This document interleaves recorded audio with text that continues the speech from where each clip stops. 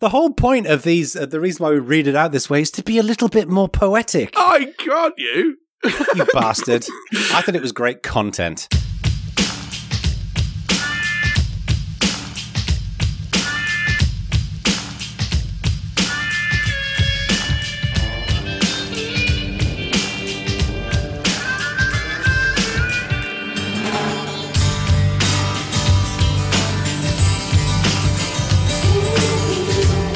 Welcome, everybody, to Bad Voltage Season 3, Episode 21. It's good to have you all here. I hope you're all safe and well. How are you doing, Mr. Langridge? How are you doing, Mr. Garcia? Yeah, you know, as well as could be expected in these interesting times. Fun time. I feel like this 10 seconds of the show has been the same for a year now. No, we are recording this on Tuesday the 19th of January. So things are all pretty up in the air right now. It's interesting. Yeah, we'll see what happens tomorrow. By the way, before we go on and talk about what's in this show, it should be noted that the Bad Voltage Artist Relations Publication Department in Mr. Garcia has successfully put Bad Voltage on Spotify. Yay! Yes, we have. It turned out that the Bad Voltage IT department that's responsible for our email hasn't been doing a very good job recently. Now we can receive the email. You can now actually email us at show@badvoltage.org, and we will see the email and be able to respond to it. So we probably won't respond, but we could do. So, baby, I'm not a Spotify person. So you can just go to Spotify and just search for Bad Voltage, and we show up, right? Yes. Spotify is a service where music and podcasts appear, and you can press the play button and listen to them inside. Shut up! I know what Spotify is. I haven't used it since they did the podcast thing. Yeah, so it's great.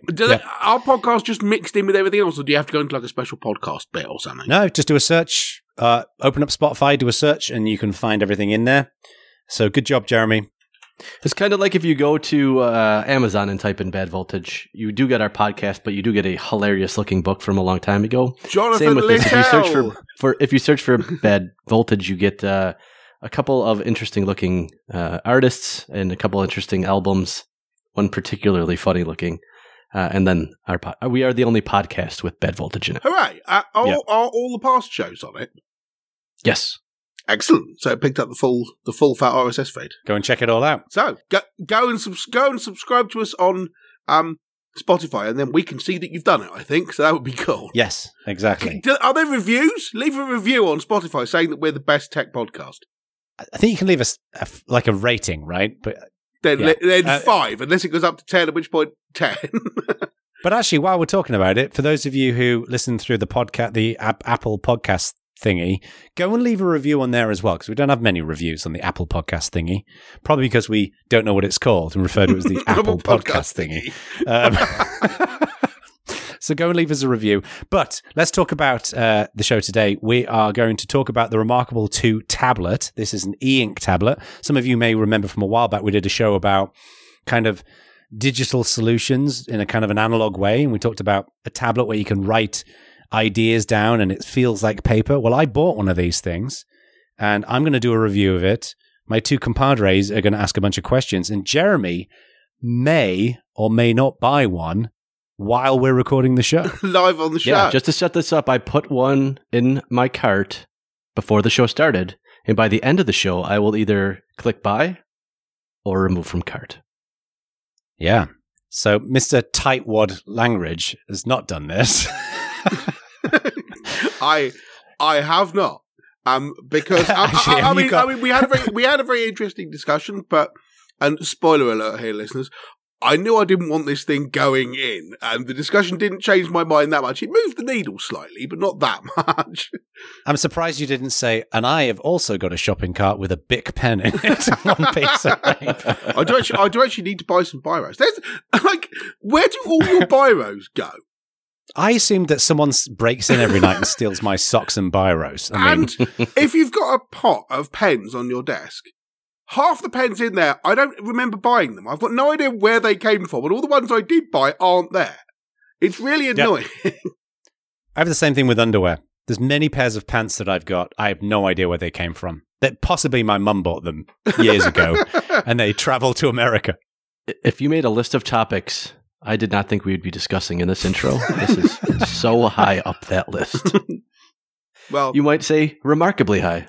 Well, I was going to say the fact that Jono crawls through the gardens and yards of people next to him and steals their underpants, I find remarkable too. Hang on, boy, even worse. If I was to, for example, in the hypothetical future of not recording that segment yet, make a joke about Remarkable, I imagine that you two will give me shit in a very hypocritical kind of way. Yes. Well, and this is the reason why we've got no reviews on the Apple podcast thingy, by the way. Well, welcome to the big league. We should also add that we had intended this segment actually to be somewhat short and we're going to cover another topic. We did not get to that topic, but we will get to that topic next show. So, yes. All right.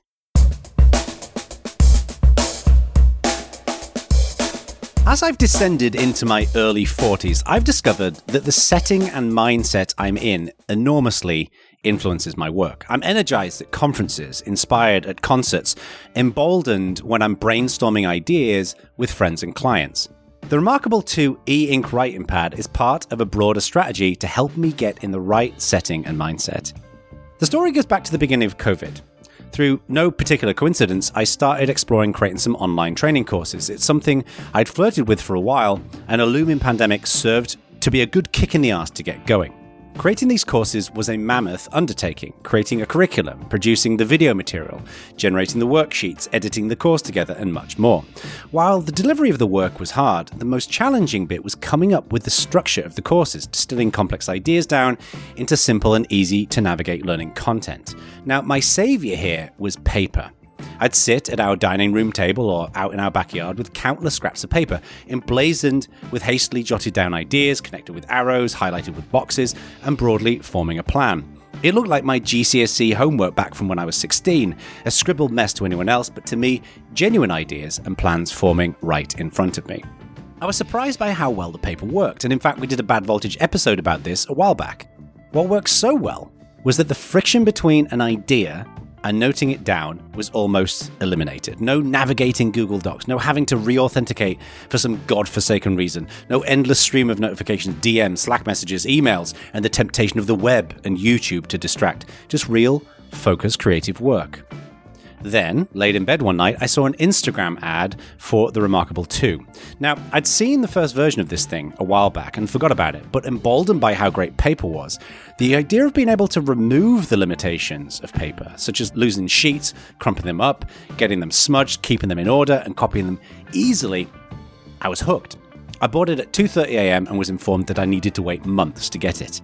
Now, I wasn't alone in my enthusiasm. Reddit was full of Remarkable 2 customers who'd pre-ordered, eagerly waiting for their batch to be chosen and shipped to them. I could see why. This thing is a pretty sexy little device.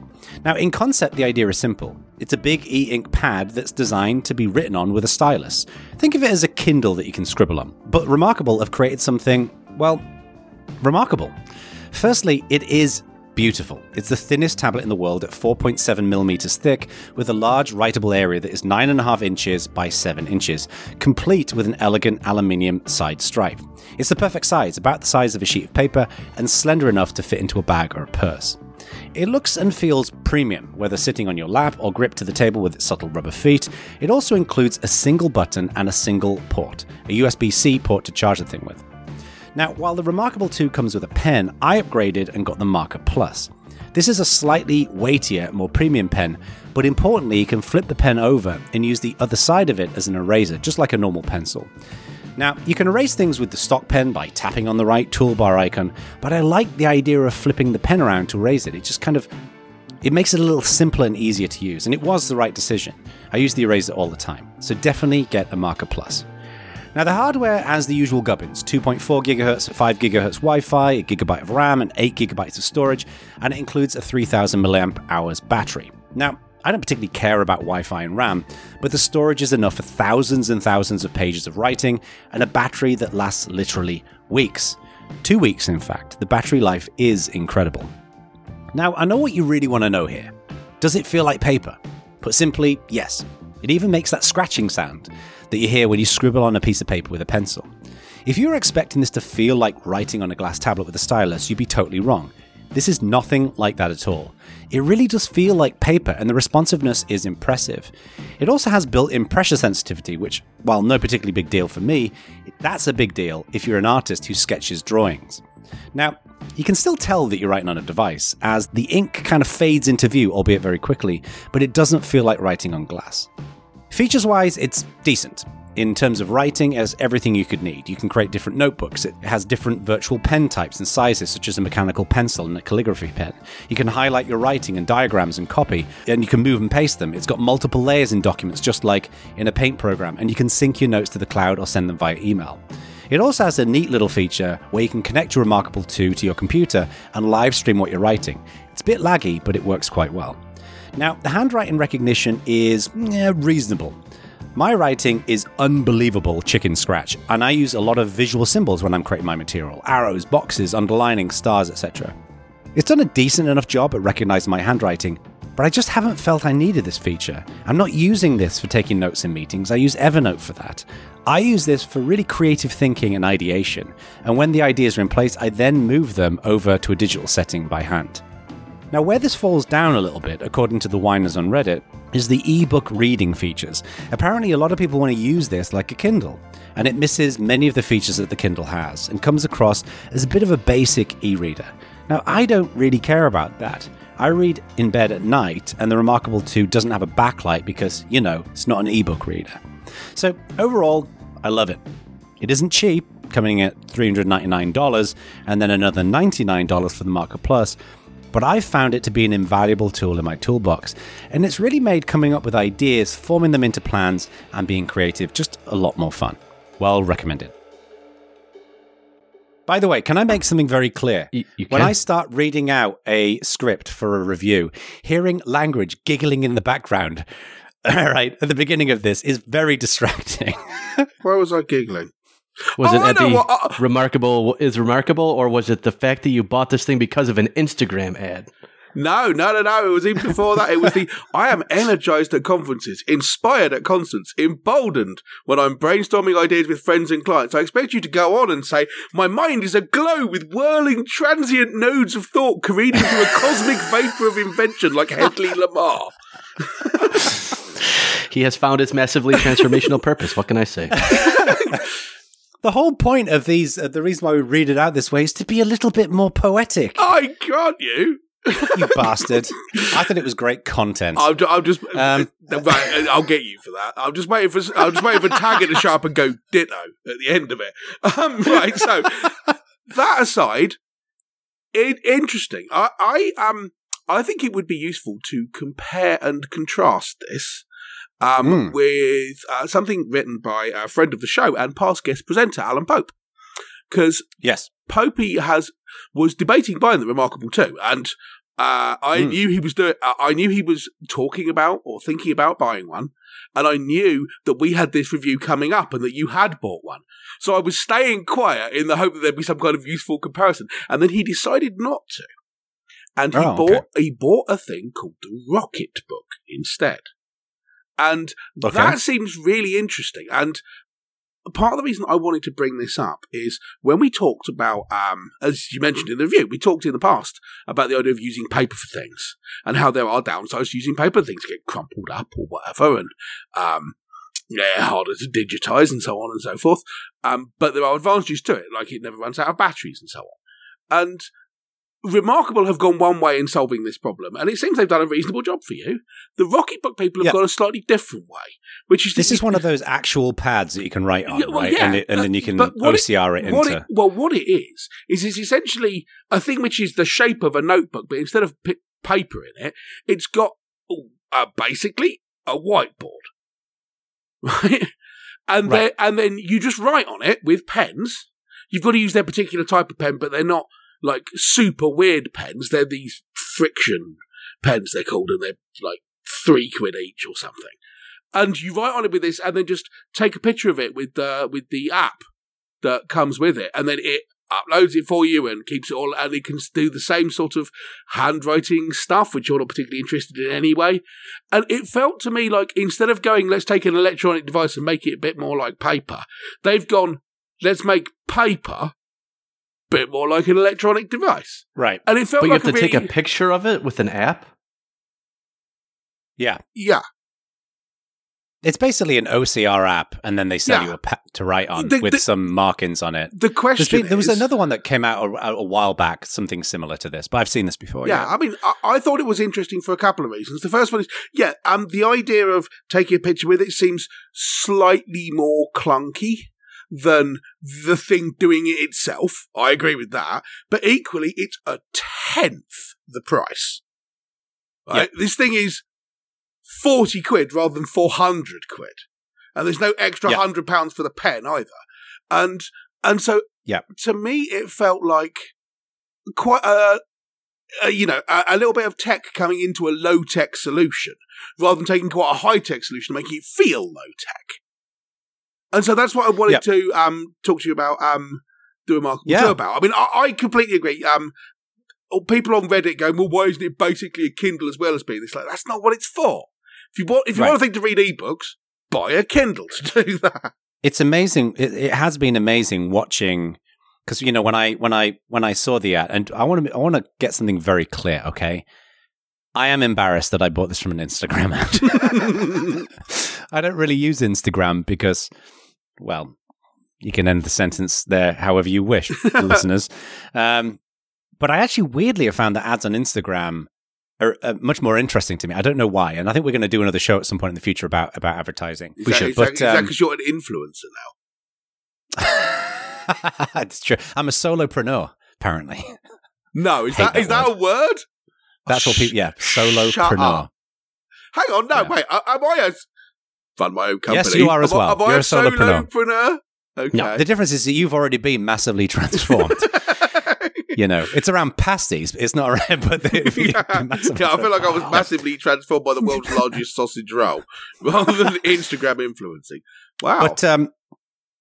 But what so what happened is I went and bought it, and then there was like about 3-month delay before I got it, and I went and joined the subreddit around the Remarkable, and I've never seen such a bunch of whiners, people complaining, but also Remarkable seemed to not handle the communications very well. But so many people whining about something like, why isn't it this thing that it completely isn't? It's ridiculous. So I actually had a couple of questions because I was potentially interested in this. And I agree. If you want to buy a e-reader, I don't know why you would spend $400 on this when the Kindle is much, much, much less expensive and an actual e-reader good at being an e-reader. So putting that use case completely aside, what I found interesting is how you're using it, in that how I was ideally wanting to use it was to take notes in meetings or just to have on my desk to be able to jot things down. But how it would be useful to me, and it doesn't seem like it does this, and I was curious if you had used it like this, but it sounds like your use case is slightly different. But I'd like a to-do notebook where if I scribble in a bunch of to-dos, they end up in Todoist, because that's what I use for to-dos. And it doesn't seem like they have any integrations whatsoever. So if it's siloed off to their cloud, I don't know the difference between the terrible solution of just taking a picture of your notes, which is not a digital solution. So I guess I don't understand in any way how this thing is useful. I have, while you're answering that question, I had a separate question, but I think you'd probably be answering the same things in the same places. Is it dependent on their service? I mean, obviously you can write on it and it can store things within itself, but ignoring integrations with other stuff, if they go bust tomorrow, which is, not beyond the realms of possibility, especially if they get bought by Google, who will shut them down in 2 years. But if their server goes away, can you upload things from it to anywhere else? Are the things it uploads just JPEGs, or are they some weird, remarkable format? Are you even allowed to know this? What? So let's cover both of those. With yours, Ak, I don't honestly. I know obviously they've got their own cloud thing that they do. You can email notes to yourself as well, but that also requires their service. It would have to. I'm assuming it uploads to the cloud and then emails it from there rather than. Did you have to teach it about an email server? Well, I mean, I registered an account on their thing, but honestly, I haven't used it. I've not needed to get anything else. If you didn't have to give it SMTP details, it's using their cloud service to do it. Right. That's a good point. So And I think that they said that they sync with Dropbox as well, but I'd need to look that up. But I don't know. And one of the things that a lot of the people on Reddit have been complaining about is the dependency on their cloud service. So it's something to bear in mind. Now, who knows? I don't know whether they'll change that or whatever, but it's something to bear in mind. For me, like I said, what I tend to do is I tend to use it as...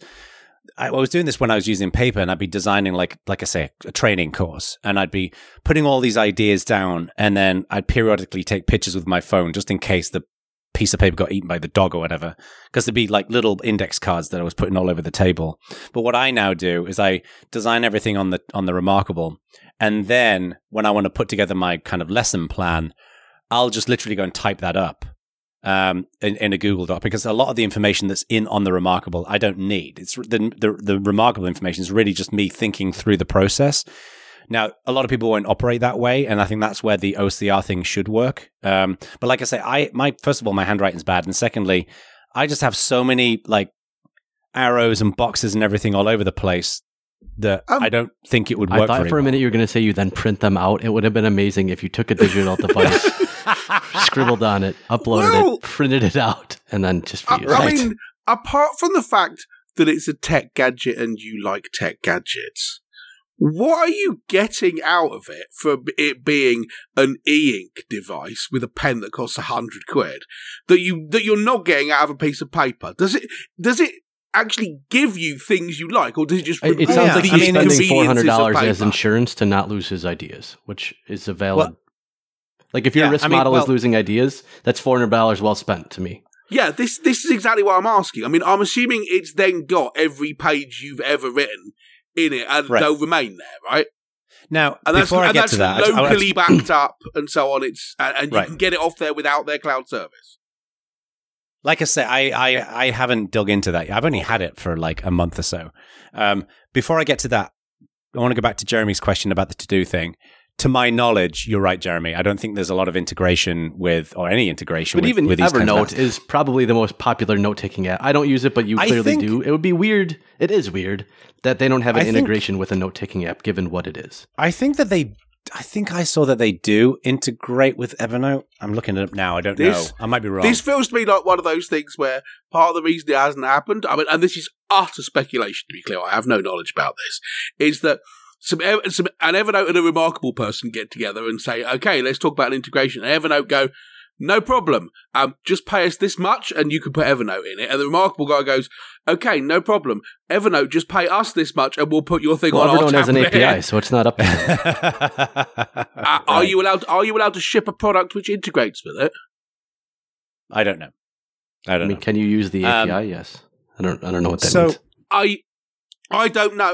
I mean, it's rare that you see hardware devices shipping with support out of the box for someone else's cloud service.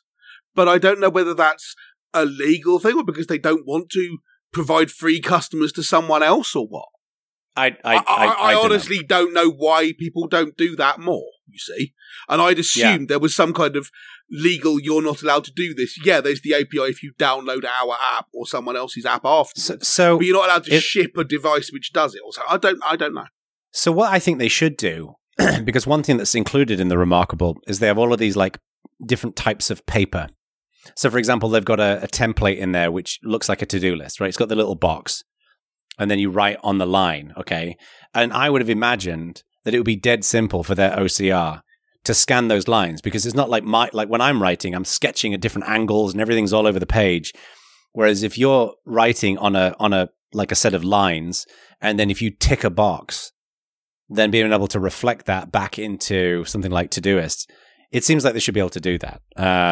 Doesn't seem like a difficult engineering problem, but to my knowledge today, they don't do a lot of that. For me, like I say, I don't take notes on it for two reasons. One is I can't write fast enough. And when I'm on calls with people, I'm usually on a video call. So what I do is, not that our listeners can see this right now, is my webcam is above a smaller screen below my larger screen. And I have like Evernote on one side and then the Zoom window on the other. So I can stay engaged with my person I'm chatting to and take notes, and they can hear me typing. If I had a tablet, I'd be looking down and seemingly potentially distracted. But I know, for example, Erica, she she takes lots of notes on a written pad. In fact, I got her a Remarkable for Christmas. So I think some people will, if you're going to take notes in it, I think that if the OCR doesn't work well for you, or if you can't get them into a note-taking software, I probably wouldn't recommend the Remarkable, because I just don't think it's going to work well for you. I think you're right, Jeremy. If that's one of the use cases that you want it for, then maybe not. For me, there's no facility to run third-party apps on it or anything, right? So not currently. You can't install some other thing so someone else could write the Todoist integration or whatever. I didn't think there was anything like that, but I don't know if they've talked about it. This is where I think that they have some problems. Is that, like I said in the review, the software does everything that I need it to do for my use case, but my use case might be very narrow. The software is definitely lacking compared to what it should be able to. Like, it should be able to integrate with note-taking solutions and to-do lists and whatever else. It should be easier to do that. It isn't. Now, I would be surprised if they don't start adding that in, because there's a lot of people who bought this who are demanding it. And I think now they're finally getting through their backlog of orders. They'll probably start being able to focus on that. But there's no guarantee that that's going to happen. Going back to your question, Ak, about using it, the reason why I find this more useful than paper is that when I'd be doing paper, for example, I was sat in the dining room one evening, mapping out one of these courses, and there were little index cards that I'd cut out of paper scattered all over the place, right? I went for a pee. I came back, and the dog had jumped on the chair and smashed all the paper everywhere, and everything was in the wrong kind of order, and it was crumpled up and all the rest of it. So that is one thing that I like. Having everything recorded is good. Also, like, when I have these bits of paper, I'll go and transfer it over to, my Google Doc, where I'll start building out the lesson plan. But then I might want to reference the paper 2 months later on when I'm revisiting the course or something like that. And then invariably I've chucked it out, or it's buried in a pile somewhere. I like having everything there. And the other thing I like, this is all convenience, is that I can sit in a chair with the Remarkable and do this instead of requiring a big table to map all of these things out. And often when I'm coming up with ideas, I'm constantly erasing bits of text from index cards and having to write it in, and it gets all scuffed up and all the rest of it. It's just more convenient. Now that leads on to a second question that I had. First of all, I grant your point about having it all backed up. That's an extremely useful facility that you never lose anything. It's all in one place. You haven't got bits of paper scattered all over the place. They're not underneath stuff on your desk or DOSed or whatever. Completely agree with that. The way you solve the problem of the dog getting in there and messing up your index cards is you take your $400 and you buy a sack and half a dozen bricks, and then keep $395. But that is very unkind. Wow. Wow. Dog only comes in and messes up my plan one time. Be warned, dogs of the universe. But yeah, but you're a cat person, so your opinion doesn't count. Correct. But more interestingly, if you look at sci-fi things, right, where people are going around taking notes on Etch-a-Sketches or whatever, there's always been sort of two or maybe three promises from that. One of them is that all the stuff you've ever written is in there, which this has. A second one is that it's a sort of portal to all the information in the universe, which this isn't, because that's not what it's for. It's not designed to be a tablet. But the third thing is that not only can you write on it like it's a piece of paper, but you can do things like draw a ring around something and then move it to somewhere else on the page, which paper can't do. Can the Remarkable do that? Or is it just emulating paper? So that's one of the things that I should have mentioned earlier on. Like I say, the way I tend to think of, and I'm just talking very specifically about building these courses, but I think this could apply to other things as well. I tend to think of it as in index cards, right? So if I've I'm going to build a course that's going to cover 5 things. The first thing, I'll put the name of it at the top of the index card, and I'll start writing out the kind of things I want to cover and how I'm going to present that information. But then maybe I need to move some things from that index card to a different one. So with the Remarkable, what I can do is I can go and literally click on the highlighter tool, draw a circle around it, and then I can copy it and put it in, or move it to a different part of the page, or copy it to a different page, or I can duplicate it. And it just means it's easier to kind of move everything around. Now, it's a little bit slow because it's an e-ink reader. And as everybody knows, e-ink readers just refresh more slowly, right? But so it's not a Minority Report interface. It's a little... No. Yeah, exactly.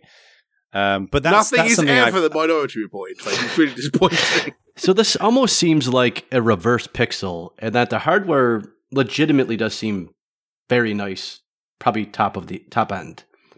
But the software is just not very good. The software, I think the software is good enough for me, but I think if you're using this for note taking, it's really lacking. And the hardware is, I was looking at some other similar devices like this.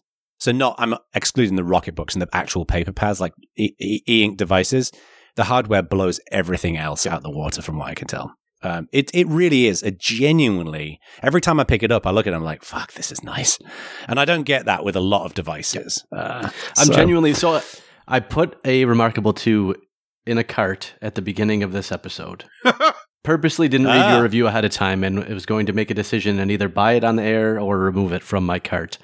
And based on this, I'm going to remove it, which I'm a little bit bummed about. If it suited that use case of taking notes and just being something I could scribble on and have it appear in whatever ecosystem I'm in. But it seems to me the main advantage of something being online is that data isn't siloed. Like, as weird as it sounds, if you write something on a piece of paper, it's siloed. Where being an online connected digital device that is then still siloed, it's not there for me yet. Hopefully they get there, though. It's a cool concept.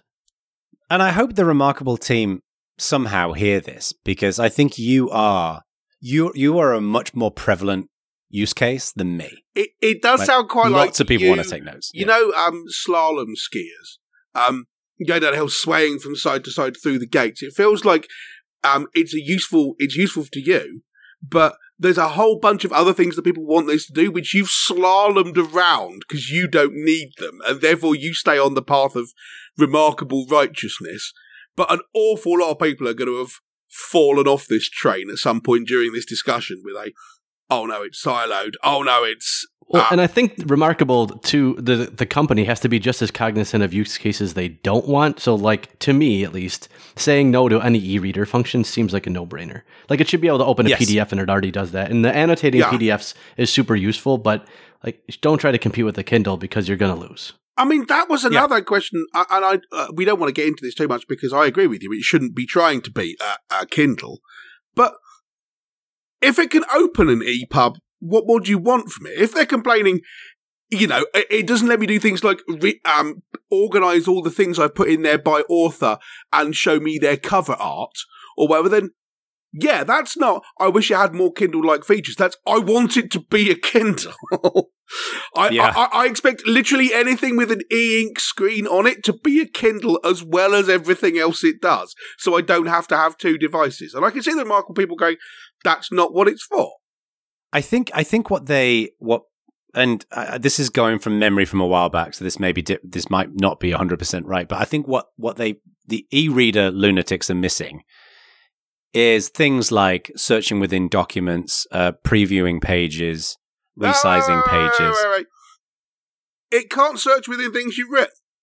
I don't like I say, I don't know. But if it can't, what's the point in it OCRing things? That's literally the only reason you OCR anything, so you can search. No, I'm talking about within books, like within ebooks, like like on a Kindle, you can go and there's like the X-ray, and you can find common terms, and you can search within a book for a certain keyword and things like that. Right. Okay. They were talking about like often basic features like that are missing. One thing I do want to talk about, make sure I don't forget, is the hackability of the Remarkable, which we should talk about. Well, that I want to go on to, but I mean, I don't have any more questions about the thing. It's not for me, but I can imagine someone who has pretty similar use cases to you and doesn't have the use cases that Jeremy has might find this useful. I was pretty impressed with the idea of this whiteboard notebook thing. Because it feels, yes, having to take your phone out and take a picture of a page once you've done it is a bit clunky. I agree with you, but it's not that clunky. Clunky enough that I would, with 100% certainty, stop doing it within a week. Yeah, I would never do it. And also, like, why don't you just write on a regular piece of paper and take a picture of that? Why do you need their notebook for it? Like, what's the point? Yeah, I mean, I'm not. This is not a pitch for Rocketbooks. It's a pitch against digital tablets for this kind of thing. But being devil's frankly, not being devil's advocate, just being a dick. Yeah. First of all, don't be devil's advocate, right? Have you not seen this year and how it's become? The devil doesn't need any more freaking advocates. But like saying, okay, this becomes some kind of more integrated ebook style thing by just saying this is just a regular notepad and we built an app that you can take pictures of it and it does some OCR. That seems like a stretch to me. I mean, I'm sure that it's useful. And like you say, we're talking about two very different price brackets. Yes. Like if the Rocket Book was $400, I think it would be universally panned.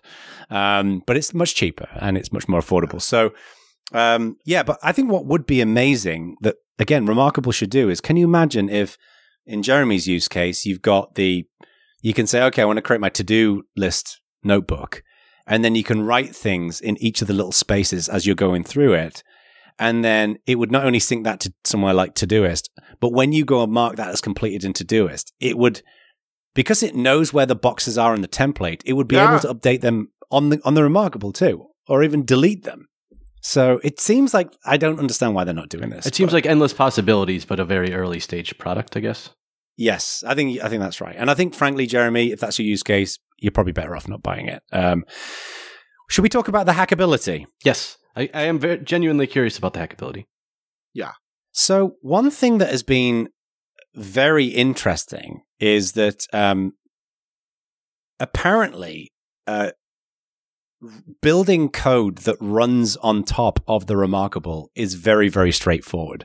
Now, I haven't dug into this in a lot of detail, but I'm sure that it's run in Linux like everything else is.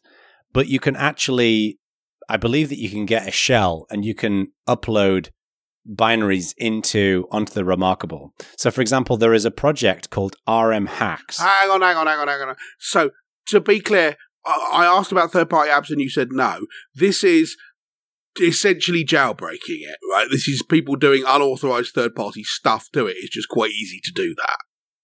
Right. So this is not a supported use case. If you go back to Remarkable and go, hey, my Remarkable doesn't work after I installed RM Hacks, they're going to be like, get out of the office. Okay. Exactly. Essentially what they are, they're binary patches that you can upload to it. And apparently it's dead simple to upload to it. So what's actually happened, what's been interesting, is a lot of the things that are missing in the official software that comes with the Remarkable have been built into third-party binaries that people are running on top of them. So a lot of the ebook reader things that are missing, for example, have been implemented and then added to it. And there's actually a really thriving little community of people who are building this, who are building all kinds of different hacks that run on top of it. Now, I think, of course, your mileage is going to vary in terms of whether those hacks do what you want it to do. But I just think it's cool that they haven't gone the way of so many hardware companies of doing everything that they can to stop people running that kind of stuff on it. Do you know that they haven't? I've not seen any evidence that they've tried to either legally or technically stop people. So they must be aware of this and they've done nothing to attempt to prevent it. Yeah. But they haven't gone the extra step to going, okay, we're going to put a thing hidden in the settings which you can turn it on and then that just opens it up to third-party stuff or whatever. Like, I mean, from what I can tell, and I'm just looking at the GitHub page for Remarkable Hacks, I mean, you can just, from a shell, you can SSH into it and then send it over. Oh, okay. Cool. So they've basically not locked the device down at all.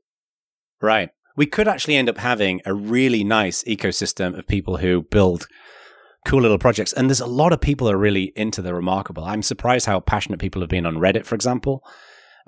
So maybe there'll be some of these deficits will actually be built into it. What someone ought to do is come up with a standard way of interfacing with it that everyone else can. Essentially, by IFTTT Remarkable Edition. And then let everyone else plug into that rather than having to write their own things or whatever, which I'm sure someone's working on, but that'd be pretty cool. Because that's how you get it to have a life beyond 2 years from now where Remarkable go bust or Google buy them and then shut them down. Yeah. One of which will happen. You heard it here first. What a world we live in where your piece of paper device, you get the SSH password by going to settings, about, copyright, licenses, general information, and you can SSH into your piece of paper. Wow, so I mean that's downright supported at that point. Yeah, it seems like it, yes. I don't think the thing should be called Remarkable Hacks at all. I think it should be called Remarkable, basically official thirdpartyapps.com/get involved. So what I hope that, and what I hope that they do is, so Remarkable are a small company somewhere in Europe. I think they're in I think it's Norway, and they're a small team, and I think they built something that people really like, and they had this issue with just trying to be able to build enough of these things and send them, especially with the pandemic raging. What I'm hoping that they're going to do is they're going to actually build a relationship with this open source community that's forming around some of these hacks, and then start bringing some of these things into the official firmware that you get on it. This is Thousand True Fans stuff. Right. Which would be amazing if they did that. And they could arguably start then revving the features on the device itself much more quickly and potentially hire some of these people who are doing this. Do you have a sense of whether they're profitable? Like, if they build a relatively small but relatively dedicated community, and they're selling them a device for $400, and that device is costing them $390 to make, they're going to go bust. If it's costing them $12 to make, they could be Pebble and be sustainable if they wanted to be until Pebble screwed it up. I mean, honestly, I don't know. I mean, they've had $24 million of funding into them. Oh, they've taken funding. Okay. And that's going to screw them up then. And I imagine that they're now building them at a sufficient scale that they're making profits on the devices. But I don't know. Okay.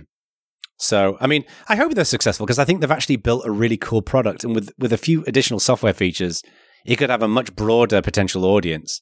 But at least for me, for my use case, which might be, like I say, not typical, it's really nice. Can you think of any reason why they shouldn't open source the software that it runs on? I mean, I think that would be cool. Yeah, I mean, obviously they've got all the reasons that companies have, which is we're not going to do that because, we haven't really got a reason, we're just not doing it. But it doesn't sound like there's any particularly secret sauce in there, right? I mean, they're a hardware company. The thing they're selling you is the thing. There may be proprietary drivers, for example, that are used to control the screen, because I'm sure that the screen is like a standard. I was thinking more that then people could contribute back features. Right. Kind of thing. Yeah. Not particularly the people who contribute back ways to fiddle with the Wi-Fi stack. I mean, what they should do is they should allow people to be able to build plug-in integrations, kind of like Zapier Zaps. Yeah. Where you can interface anything on the Remarkable to anything else. Because I think they're clearly what they're trying to do is they're trying to get people to sign up for a cloud service, and that's how they have a more sustainable source of revenue. Because then they get ongoing revenue, yeah. Those kind of marketplaces are so difficult to build, or else they end up like Zaps in that they're super brittle and almost do exactly what you want, but are just frustrating enough to not be a great user experience. Yeah. Yeah, because the companies who you're integrating with never release them officially, right? So I got a stupid question.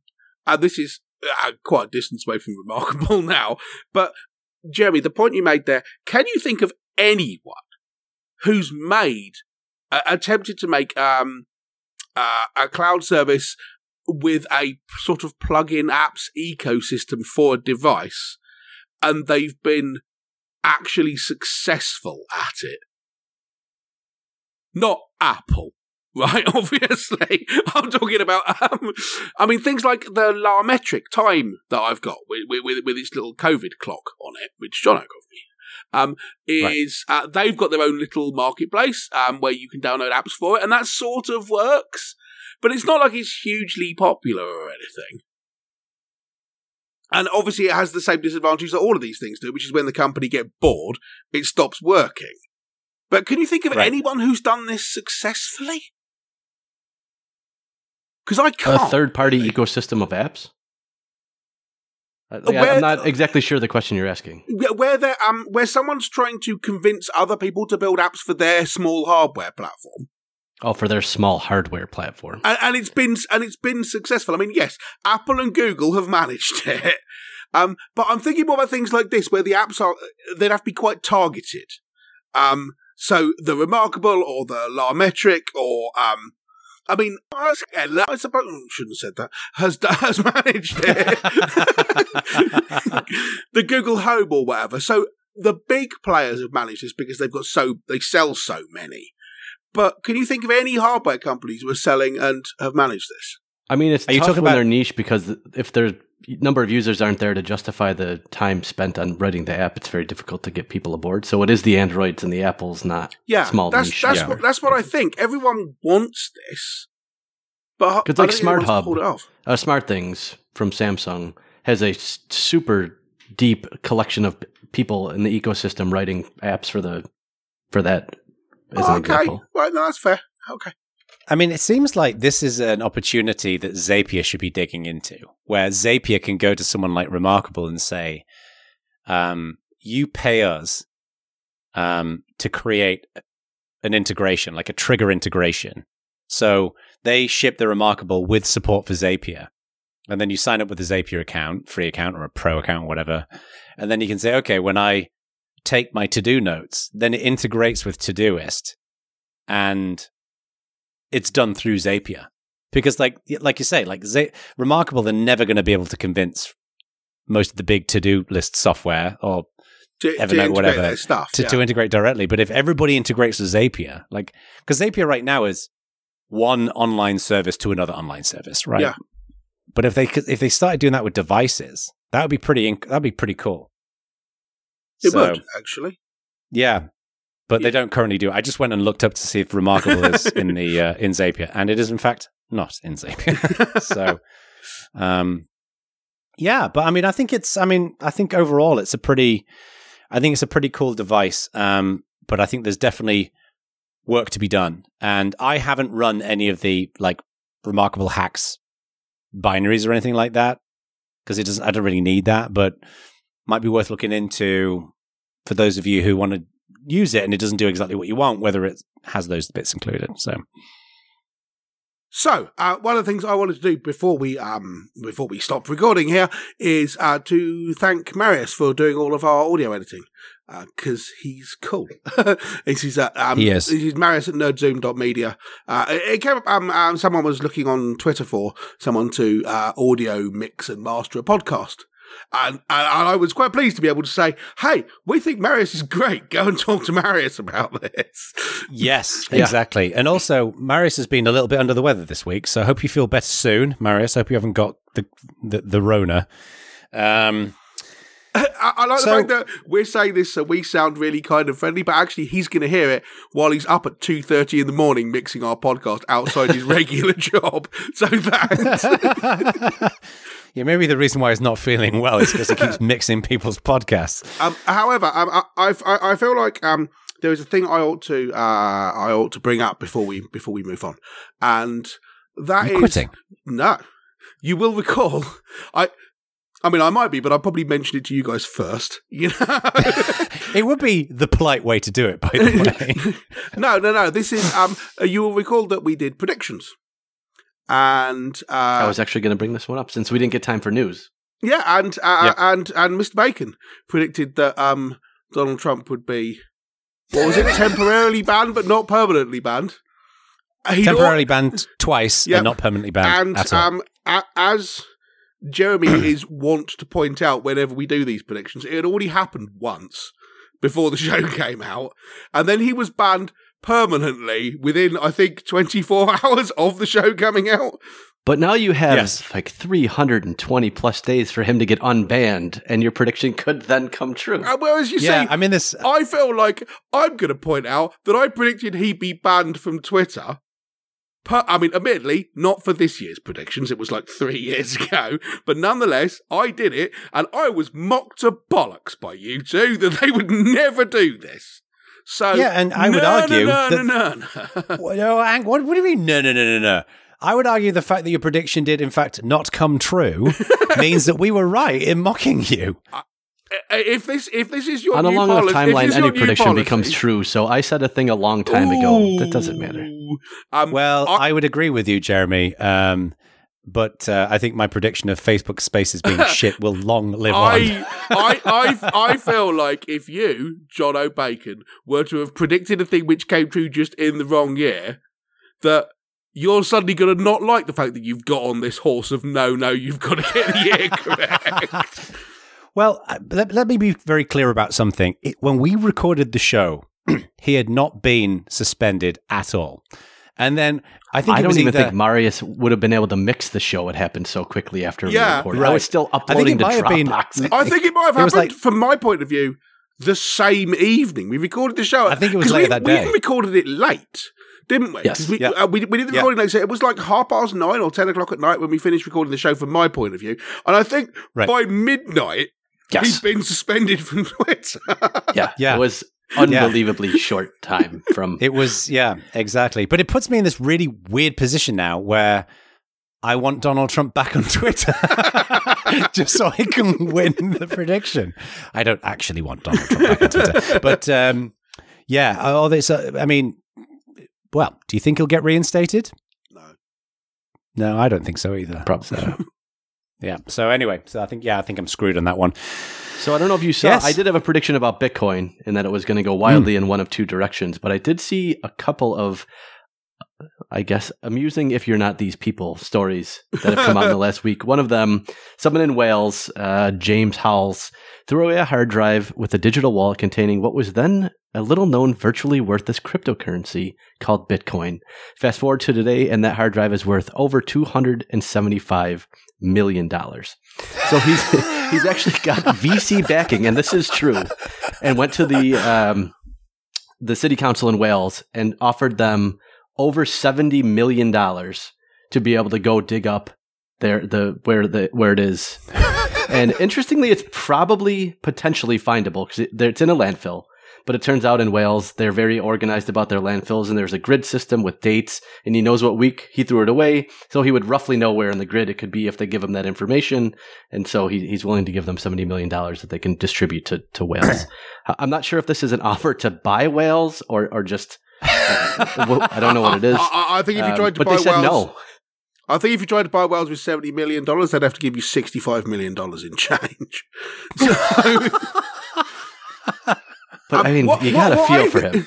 What I think's interesting is that, you can imagine him having this discussion and the Welsh Assembly going, now that's very interesting. We're going to need to discuss this proposal and we'll get back to you as soon as we can. And meanwhile, there's two Welsh guys legging it out the back with shovels. Heading off to the rubbish tip going, no, we don't have to do a deal with this guy at all because check it out. Here's a hard drive.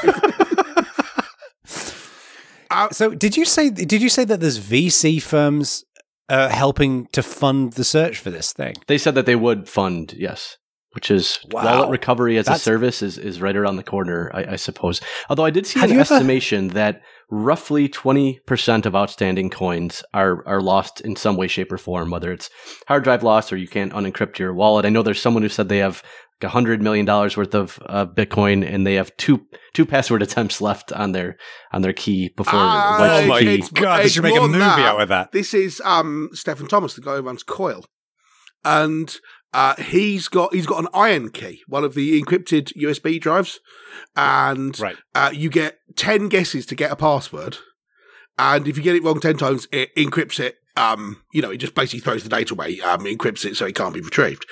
And he can't remember what the password is, and he's tried 8 with his common passwords, and it's none of them. But that's apparently worth $220 million there. Oh my God. The stuff that's on there. So, but they said, 20%, so $140 billion currently just in the bin. Woof. Well, so I think I might have told this story on the show before, but I'm reasonably convinced that back in the very early days of Bitcoin, I installed a Bitcoin wallet and a miner. Because I remember talking to this, show you how long ago it was, Aid Bradshaw and I had a conversation about it on Lug Radio, because we'd had a conversation over BitMessage, which was some kind of chat messaging thing built on what we'd now call the blockchain. I suppose what they then called the blockchain, but I didn't know the name of it then.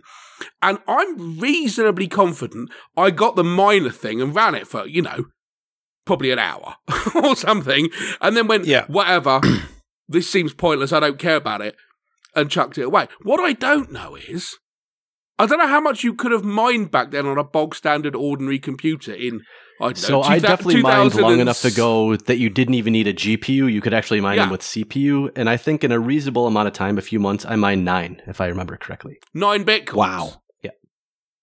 See, that's, how much is our Bitcoin now? About $500 or something, right?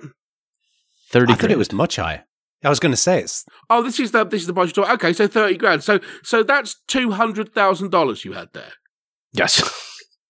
You bastard. and I'm sure I did something similar to this, because I thought, every now and again I'll copy my hard drive from machine to machine, or my whole home directory is in a folder called old home directory inside my new home folder or whatever. And I did a little bit of digital spelunking around just on the off chance there was a file there worth 200 grand, but I couldn't find it. But wow, Jeremy, you had 9 Bitcoins? Yeah, 8 or 9 in that range. I do remember. Yeah, for sure. Although I also do the old home thing. I'm gonna look. It was probably long enough ago that I remember looking at some point a few years ago when it was at like 10 grand, and I couldn't find it. I've certainly at one point had 4 nested levels of a folder called Old Home Directory, inside which is a bunch of stuff, and another folder called Old Home Directory, and you sort of dig away like the caves at Lascaux or something, or very carefully cleaning a painting. It's so true. Well, I mean, to give you an example of that, this is probably more a Jono thing than Jeremy, but I was dropping something on my website earlier for our client to have a look at, and I ended up SSH'd in, and I looked in the folder, and there was the code for Jackfield. Remember Jackfield? Really? Yeah. Because I thought it was long gone. So I'm like, oh, cool. And I thought, I'll download it and see if it still runs. And the answer is it doesn't. Because first of all, it's in Python 2, which would still run. But secondly, it depends on GTK BOS embed, which doesn't exist anymore. Yeah. So that's stalled in the first 30 seconds. But I'm like, oh, Jackfield. Wow, I'd forgotten all about this. I mean, that was like 2006 or something I wrote that. Yeah. For those of you who don't know what Jackfield is, it was a project that he built, which was basically kind of like, what were they called on? They were Apple's. The idea was everyone went through this little flurry of encouraging you to build tiny little applications out of HTML and CSS, which appeared on your desktop. So Apple did a thing called Dashboard. Opera did Opera Widgets. There was Confabulator. A couple of other people did it. And I think it was Confabulator. It was the Yahoo one, right? And because they're all essentially just show a tiny web page without window borders, I thought, well, that's relatively easy to do. So I built Jackfield, which could do 80% of them, and it worked fine. And then that little fillip went away, and people stopped doing that.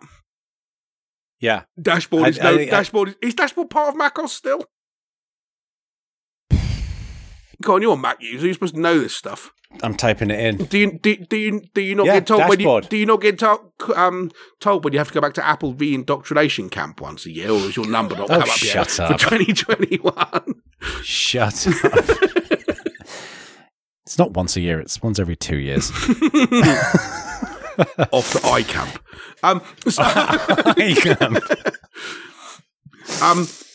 But yeah. So I mean, I don't know. Jono, do you have a load of Bitcoin we don't know about?